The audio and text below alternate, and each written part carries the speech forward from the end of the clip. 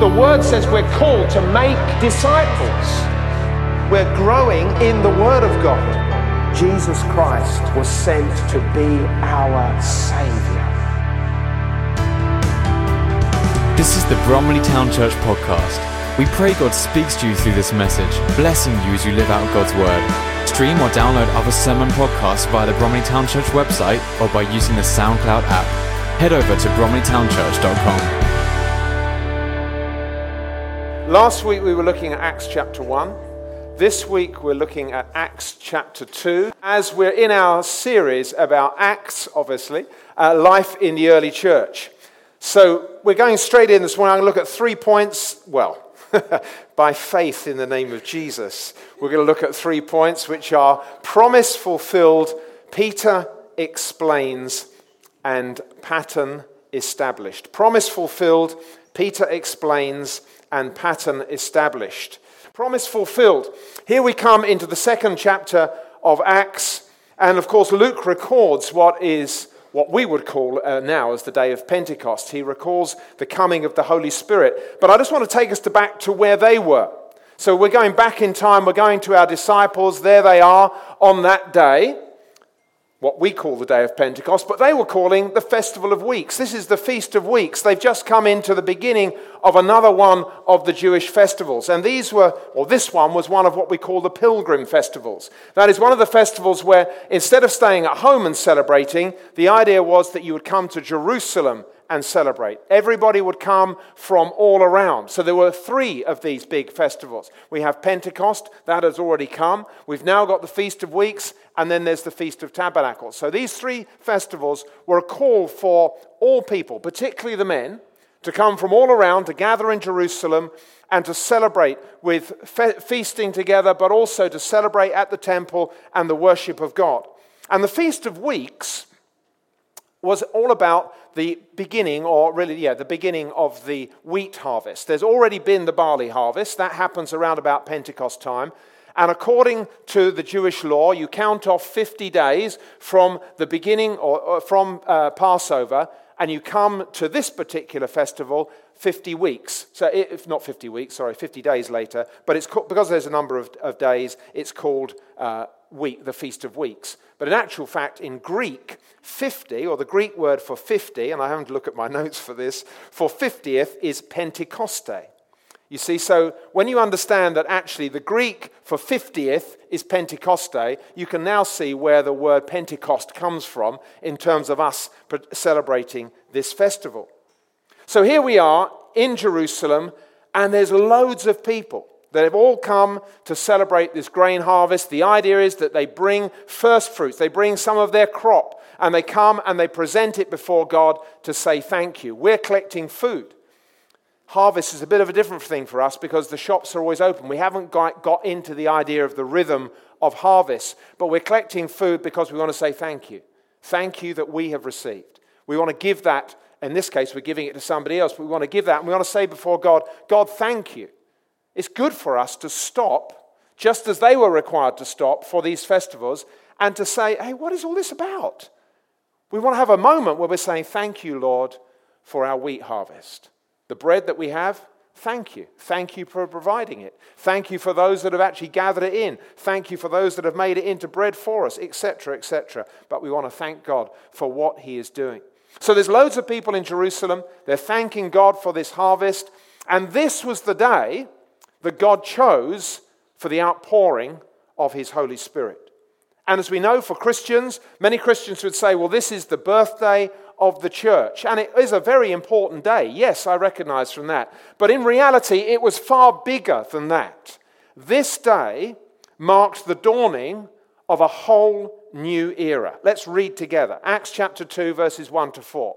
On the day of Pentecost, all the believers were meeting together in one place. Suddenly there was a sound from heaven like the roaring of a mighty windstorm, and it filled the house where they were sitting. Then what looked like flames or tongues of fire appeared and settled on each of them, and everyone present was filled with the Holy Spirit and began speaking in other languages as the Holy Spirit gave them this ability.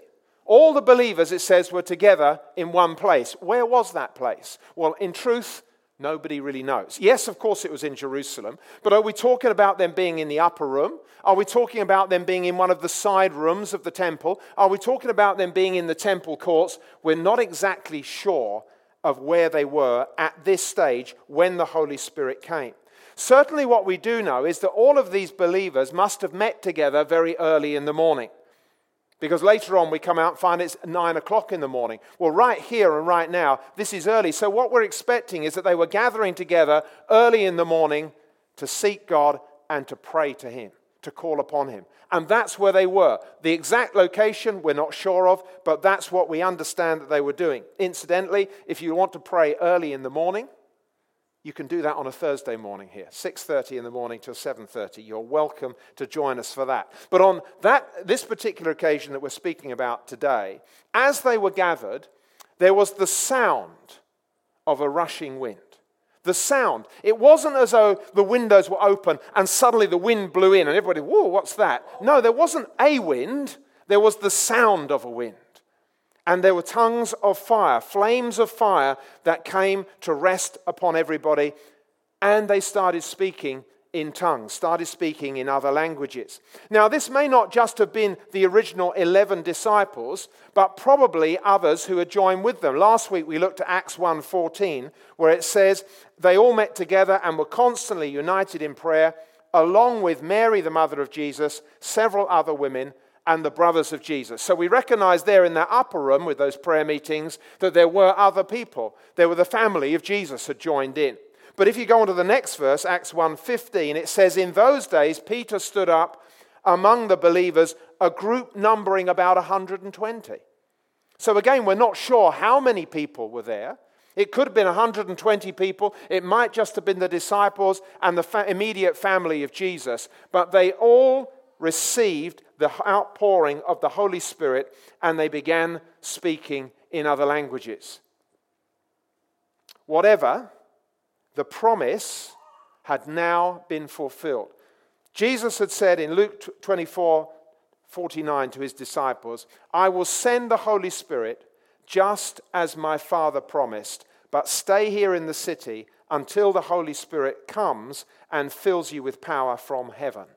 That had happened. The promise that Jesus had given had now been fulfilled. Promise fulfilled. Point 1. Point 2, Peter explains. I've already mentioned that this day doesn't just mark the outpouring of the Holy Spirit. Yes, of course it's important for that. But we need to understand this was the dawning of a new era. What scholars would say is the change of a biblical dispensation.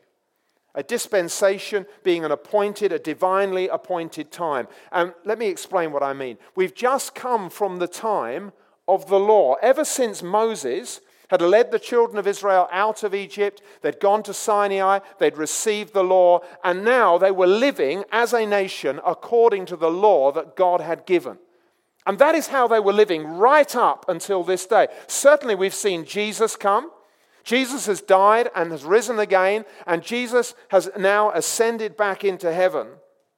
But now, with the outpouring of the Holy Spirit, we're entering into a completely new era. It's not about the law, how you live. It's about the salvation that Jesus Christ has won and is now being freely given to those who will receive it. We've entered into that new age, and guess what? There hadn't been a change of age, as I said, right from way back in Moses' time, but from that time until now, we're in the same age. We are in that age of grace, as some people call it. You could say it's the age of salvation. We are in that same age now. So you can see, this was a moment in time. We're talking thousands of years that we have been in this same biblical age when there is salvation that is available to all who look to Jesus Christ. So the age had changed. And Jesus had said to his disciples with him that this age will remain until the end of the age. When is that end of the age? Jesus had said this, sin will be rampant everywhere. This is Matthew 24, I should say. 12 to 14. Sin will be rampant everywhere, and the love of many will grow cold, but the one who endures to the end will be saved. And the good news about the kingdom will be preached throughout the whole world so that all nations will hear it, and then the end will come. So you see that we're in this age, but this age itself is moving towards somewhere. And even what's going on, and it's been spoken of, what's been happening in this nation this week, politics, you know that, storms, whatever. But it's not just this nation, it's nations around the world. Listen what we just heard about is going on in Haiti. If you're living in Haiti, it's like, this is a terrible storm. Everybody is feeling it. Why is this happening? It's happening because God has said, I'm going to shake everything that can be shaken, so that what cannot be shaken comes to the surface, is seen. And his kingdom is a kingdom that cannot be shaken. When we come into the kingdom of God, and this is what we're talking about this morning, we come into the kingdom of God. We're in a kingdom that is established, steadfast, and firm. Yes, the storms may rage against us, but we have God who has come to live within us. Jesus said, it's good for you that I'm going away. Because if I go away, the Father is going to send the Holy Spirit who will be with you and will be in you. And the Holy Spirit has come. As believers, the Holy Spirit has come to us. It is the very presence of God himself who has come to live within us. Now, I've been thinking about this. And there are times when we feel holy and the Holy Spirit is with us. Holy moments, Holy Spirit with us. Unholy moments, and we think, where is he? But he is always with you because he is in you. Whether we feel like it, and we often try to engage with our feelings, but whether we feel it or not, when you have received Jesus into your life and you are living for him, his Spirit has come to dwell within you. He's come to be with you. And we're looking at the day when that promise that the Holy Spirit was coming was initially made. So the gift of the Holy Spirit has been poured out. Well, what happens next? Well, we're going to find that Peter explained things. And this is the difficulty of having 3 points, because this point is being broken down into another 3 points, you see. And I can see the clock. But we're going to look at it under this: attention grabbed, conviction felt, and answers sought. Attention grabbed. Let's do some reading. Acts chapter 2. At that time there were devout Jews from every nation living in Jerusalem. When they heard the loud noise, everyone came running, and they were bewildered to hear their own languages being spoken by the believers. Verse 7. They were completely amazed. How can this be? They exclaimed. These people are all from Galilee, and yet we hear them speaking in our own native languages. Here we are, Parthians, Medes, Elamites, people from Mesopotamia, Judea, Cappadocia, Pontus, the province of Asia, Phrygia, Pamphylia, Egypt, and the areas of Libya around Cyrene, visitors from Rome, both Jews and converts to Judaism, Cretians and Arabs. And we all hear these people speaking in our own languages about the wonderful things God has done. They stood there amazed and perplexed. What can this mean? They asked each other. But others in the crowd ridiculed them, saying, they're just drunk, that's all. Well, I've mentioned the fact that because this is a pilgrim festival, there were many people who have come. And actually, because of the time of year that it is, it's a time when actually you can travel around and there aren't storms at sea. The weather basically is nice right across the Mediterranean region, because that's what we're talking about. Right across the Mediterranean region. And if you've been at school and you've done your homework or your history about the Roman armies and all of their provinces, you'll know that it's all of that region. That's where people were coming from.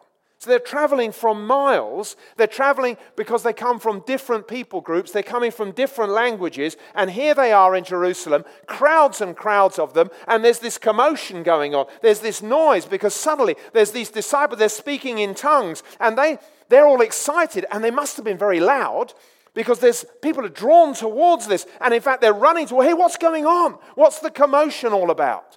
They get there. And suddenly all of these people from all around the nations, they're suddenly hearing these disciples, these believers, talking about God in their own language. many of you, I expect, have been overseas on holiday or something like that, and if you've been to a place where they don't speak English, which fortunately for us, there's not that many places, but if you have been to a place where suddenly nobody speaks your language, you feel completely and utterly cut off. But as soon as you hear somebody who does speak your language, you're drawn immediately to them. Because they can help you. In your confusion, where you're at, in your separation, your isolation, suddenly somebody who speaks your language, you're there connecting to them. So you can just imagine what it was like. Everybody's hearing, hey, that's my language. They're speaking my language. What are they saying? And they're hearing them speaking about the wonders of God. No wonder there was a commotion. No wonder everybody was drawn there. They were completely amazed. Our baptized in the Holy Spirit disciples were literally overflowing with joy, overflowing with language. They were expressing the things of God all to those all around them. Acts 2 verses 7 and 8 said, completely amazed, the people are saying, how can this be, they explained. These people are all from Galilee. They're from down the road. How come these people, these locals, are being able to speak our languages? That's really what they're saying. And yet we hear them speaking in our own native languages. Their reaction was quite understandable. They were amazed and perplexed. And of course, in those situations, you always get somebody, don't you, saying like, no, it's not that. They're drunk. That's what the problem is. And so in the midst of this, we need somebody to stand up and to testify exactly what's going on. And so Peter, in the midst of everybody's attention having been grabbed by what was going on, he now comes forward to explain what is happening. And Peter gives an explanation. He steps forward. Acts 2:14 to 17. Then Peter stepped forward with the 11 other apostles and shouted to the crowd, listen carefully, all of you, fellow Jews and residents of Jerusalem. Make no mistake about this. These people are not drunk, as some of you are assuming. 9 o'clock in the morning is much too early for that. No, what you see was predicted long ago by the prophet Joel. In the last days, God says, I will pour out my spirit upon all people. Notice that he says there, in the last days, I will pour out my spirit. If any of you are wondering what days you're living in, I can tell you these are the last days. Because God has already poured out his spirit and will continue to do so.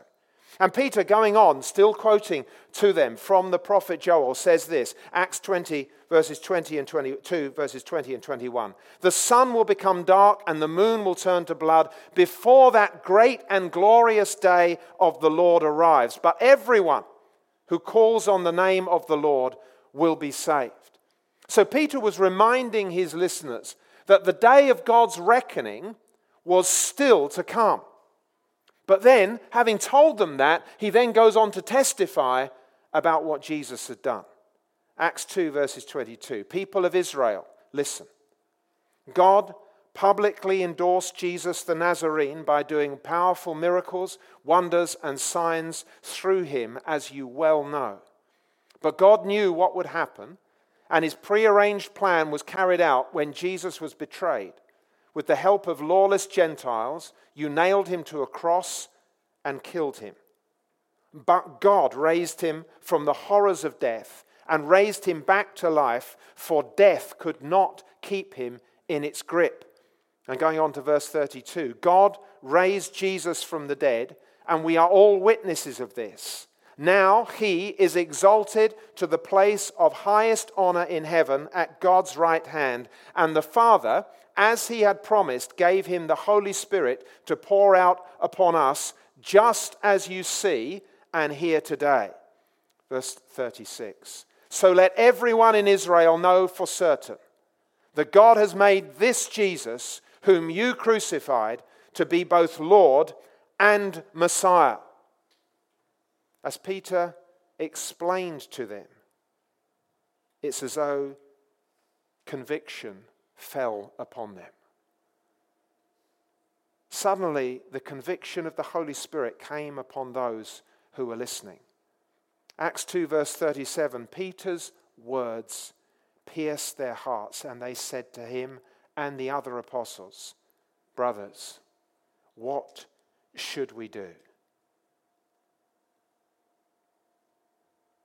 As the Holy Spirit was working in that environment, all of those listening, all of those who'd been shouting, all of those who'd been crying out, "What is all this about?" Suddenly, they're under the conviction of the Holy Spirit. And under that conviction and listening to what Peter is saying to them, they need answers.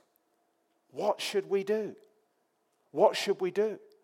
So Peter explains, in the midst of this situation, some of the answers that they could have. So answers sought. As answers were sought, Peter was quick to respond, "What should you do?" He says this, Acts 2, verse 38. Peter replied, "Each of you must repent of your sins and turn to God, and be baptized in the name of Jesus Christ for the forgiveness of your sins. Then you will receive the gift of the Holy Spirit. This promise is to you, to your children, and to those far away, all who have been called by the Lord our God." Then Peter continued preaching for a long time, strongly urging all his listeners, "Save yourselves from this crooked generation." So here the crowd were crying out, what should we do? What should we do? How can we get away from this feeling that we have? How can we get ourselves right with God? What do we need to do? And Peter says you need to repent of your sins. You need to be baptized, and you will receive the gift of the Holy Spirit. You need to save yourselves from this crooked generation. And the result of all of this, Acts 2, verse 41, those who believed what Peter said were baptized and added to the church that day, about 3,000 in all. That's a powerful message. But there was a powerful presence of God that was present there. Let me ask you this morning, has your attention ever been grabbed by the things of God? Do you feel conviction from Him? Are you aware of things that are not right between you and God? The things that you're doing, the things that you're walking in? Are you aware of those things? Is the Holy Spirit prompting you even now to say, "Hey, this isn't right. This isn't what I want"? Where's the Holy Spirit? If you're a believer, He's come to live within you. And that voice is in effect coming from within you. He says, this isn't the way to go. What do we need to do? We need to repent of our sins. Have you repented of your sins and come into a relationship with Jesus Christ, but never been baptized? We see here so clearly what the early apostles were teaching. They said this, listen, first of all, you've done wrong. You need to say to God what it is that you've done wrong. You need to confess your sin. You need to tell Him as it is. You need to get right with God. You've done that? Great. Now you need to be baptized. Baptism is the doorway that is entering into the kingdom of God. Have you repented? Have you been baptized? Listen, if there's a case of, no, I haven't, or I need to, then do so. And if you haven't been baptized, come and tell us and we'll get you baptized. Because we want you to follow not in our ways, we're seeking to follow the ways of the establishment of what Jesus has laid down and what the church were laying down in those centuries before. We're simply trying to follow those ways. And of course, if we do that, then we will receive the gift of the Holy Spirit. I wish that I had the time now just to put all of that aside and to talk to you about the Holy Spirit, of what He wants to do. There's so many blockages and mindsets of what we want from the Holy Spirit. But the Holy Spirit was sent, that comforter, that word paraclete, which means that He's come to live alongside of us. Another of the same type as Jesus has come to us. Jesus knew with His disciples, guys, it's been okay when I've been with you, but I can't be with you any longer. I've got to go. And they were thinking like, wow, what are we going to do? Now that Jesus has been the one with us. He's now going to go. What are we going to do? But He says, don't worry, because I'm sending another of the same type as me to be with you forever. The Holy Spirit. And the Holy Spirit, this comforter, and there's all these different words. It means comforter. It means somebody Advocate. Thank you for that. Thank you. Whoever said advocate, gold star there. Advocate, one who comes, and an advocate is one who comes to give you support. The Holy Spirit has come, and first of all he says, listen, Jesus isn't here, but don't worry, I am. You always think sometimes when you're reading scriptures, if you're like me, wouldn't it be great if we had Jesus with us? You have the same Spirit that is in heaven who is living within you. He is with you, and we need to receive comfort that the Holy Spirit can bring to us, that He is with you. Look, you can look at the neighbors around you. I'm talking, if you are a believer, I'm talking to you. The Holy Spirit has come to you because He wants to comfort you. He's come to you because you have a work to do for heaven, which is to go with the good news and to give testimony about Jesus. And that advocate has come to strengthen you and to encourage you to be able to do the work that you've been called to do. He's come to be alongside us, to encourage us, to help us. The Holy Spirit has come to give us that strength, and He has come to dwell within us. Yes, He's come to enable us to speak in other tongues. Yes, He's come to give us the gifts of heaven. Yes, He's come to do all of these other things. But sometimes we're looking for power output when we haven't even built relationship with. We need relationship with the Holy Spirit. Every one of us needs relationship with the Holy Spirit. He isn't very far away because He's living within us. Our problem is we're so busy we can't often spend the time to actually spend time with Him, or even to hear what He has to say to us. But He still, even though that's the case, He still does marvelous things with us. He prompts us and reminds us of the things that Jesus has taught. He takes scriptures and brings them back to our memory. He encourages us. He protects us. He helps us. He leads us. He guides us. He gives us information. He gives us knowledge of things that are yet to happen. He does all of these things. And sometimes we think like, but if only you would give me the amazing gifts. If only you would do this. Holy Spirit, let's just come back and let's just say, thank you, Holy Spirit, that you have come. Thank you, Father, that you have sent your Holy Spirit on this day which represents for them a harvest day, a day of abundance. That's the day that Jesus decided, or God decided, that the Holy Spirit was going to be poured out. It represents something. It's also the day that the Jews used to celebrate that the law was given on Mount Sinai. And that's what the Jews today still celebrate at this festival. But we know it was an ending of that law. Listen, you've got to live this way. Now it's a case of, I need to ask you, Jesus, to come and help me with the power of your Holy Spirit to live the way you want me to live.